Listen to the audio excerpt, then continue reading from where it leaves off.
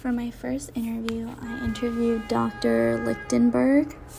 I asked him how he would define the issue of wildfires in Southern California, why he thinks it's important, what are the impacts of wildfires on agriculture, what is the background behind this issue, what are some of the main causes of wildfires in Southern California, what he thinks are some solutions to the wildfire problems. And then I also asked him more specific things once we got into talking about how population affects wildfires. So, like, what sort of risk people are assuming by moving towards them. And then lastly, what we can see in the future and like how we are expected to move forward in the future with wildfires in Southern California.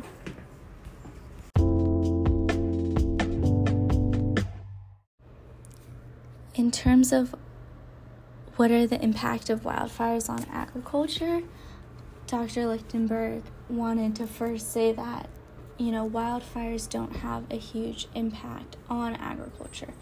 Most fires are only burning in forests.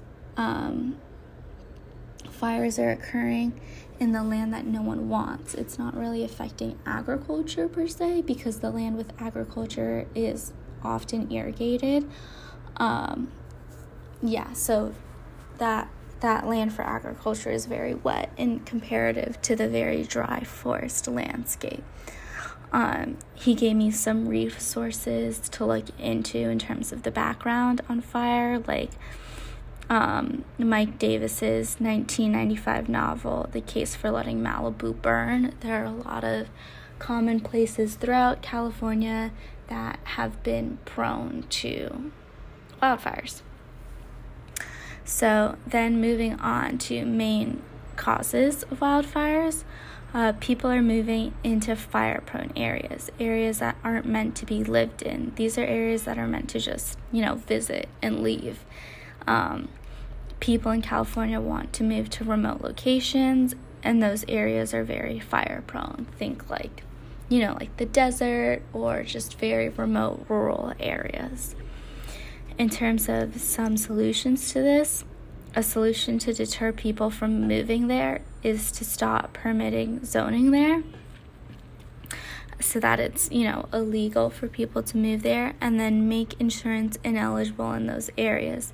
That way people aren't having the support from the government to be living in these areas. Some impacts of wildfires are that it costs a lot of money to fight fires. It costs the state and federal government a lot of money to fight these fires. One upside to that is that you don't have to travel far to fight fires. However, city government doesn't have to do as much work and, come up with as many solutions for wildfires because they know the state and federal government will help them anyways. And then the city just benefits altogether, as the city gets property taxes from all the people moving to the remote locations, and then they don't have to actually help when things go awry.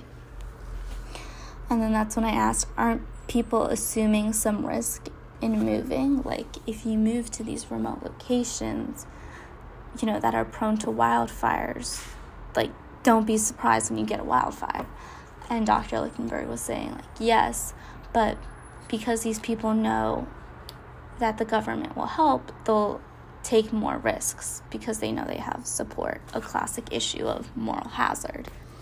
And then in terms of the future, he says that, wildfires in California are just inevitable, and he pointed me even to talk about how nature in California has evolved, so much so that there are certain species of trees whose seeds cannot germinate without fire. Basically just saying that wildfire is an innate part of the California landscape, and it's really just certain things perpetuating it, but will never fully eradicate it.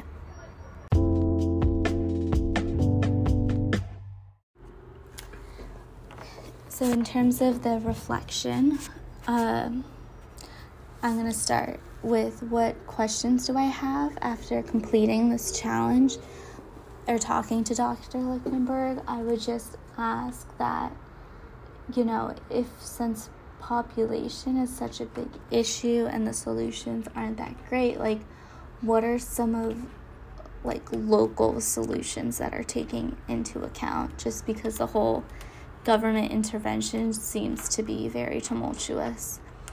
What might I do differently? So Dr. Lichtenberg was my first interview, and so I just really took notes, and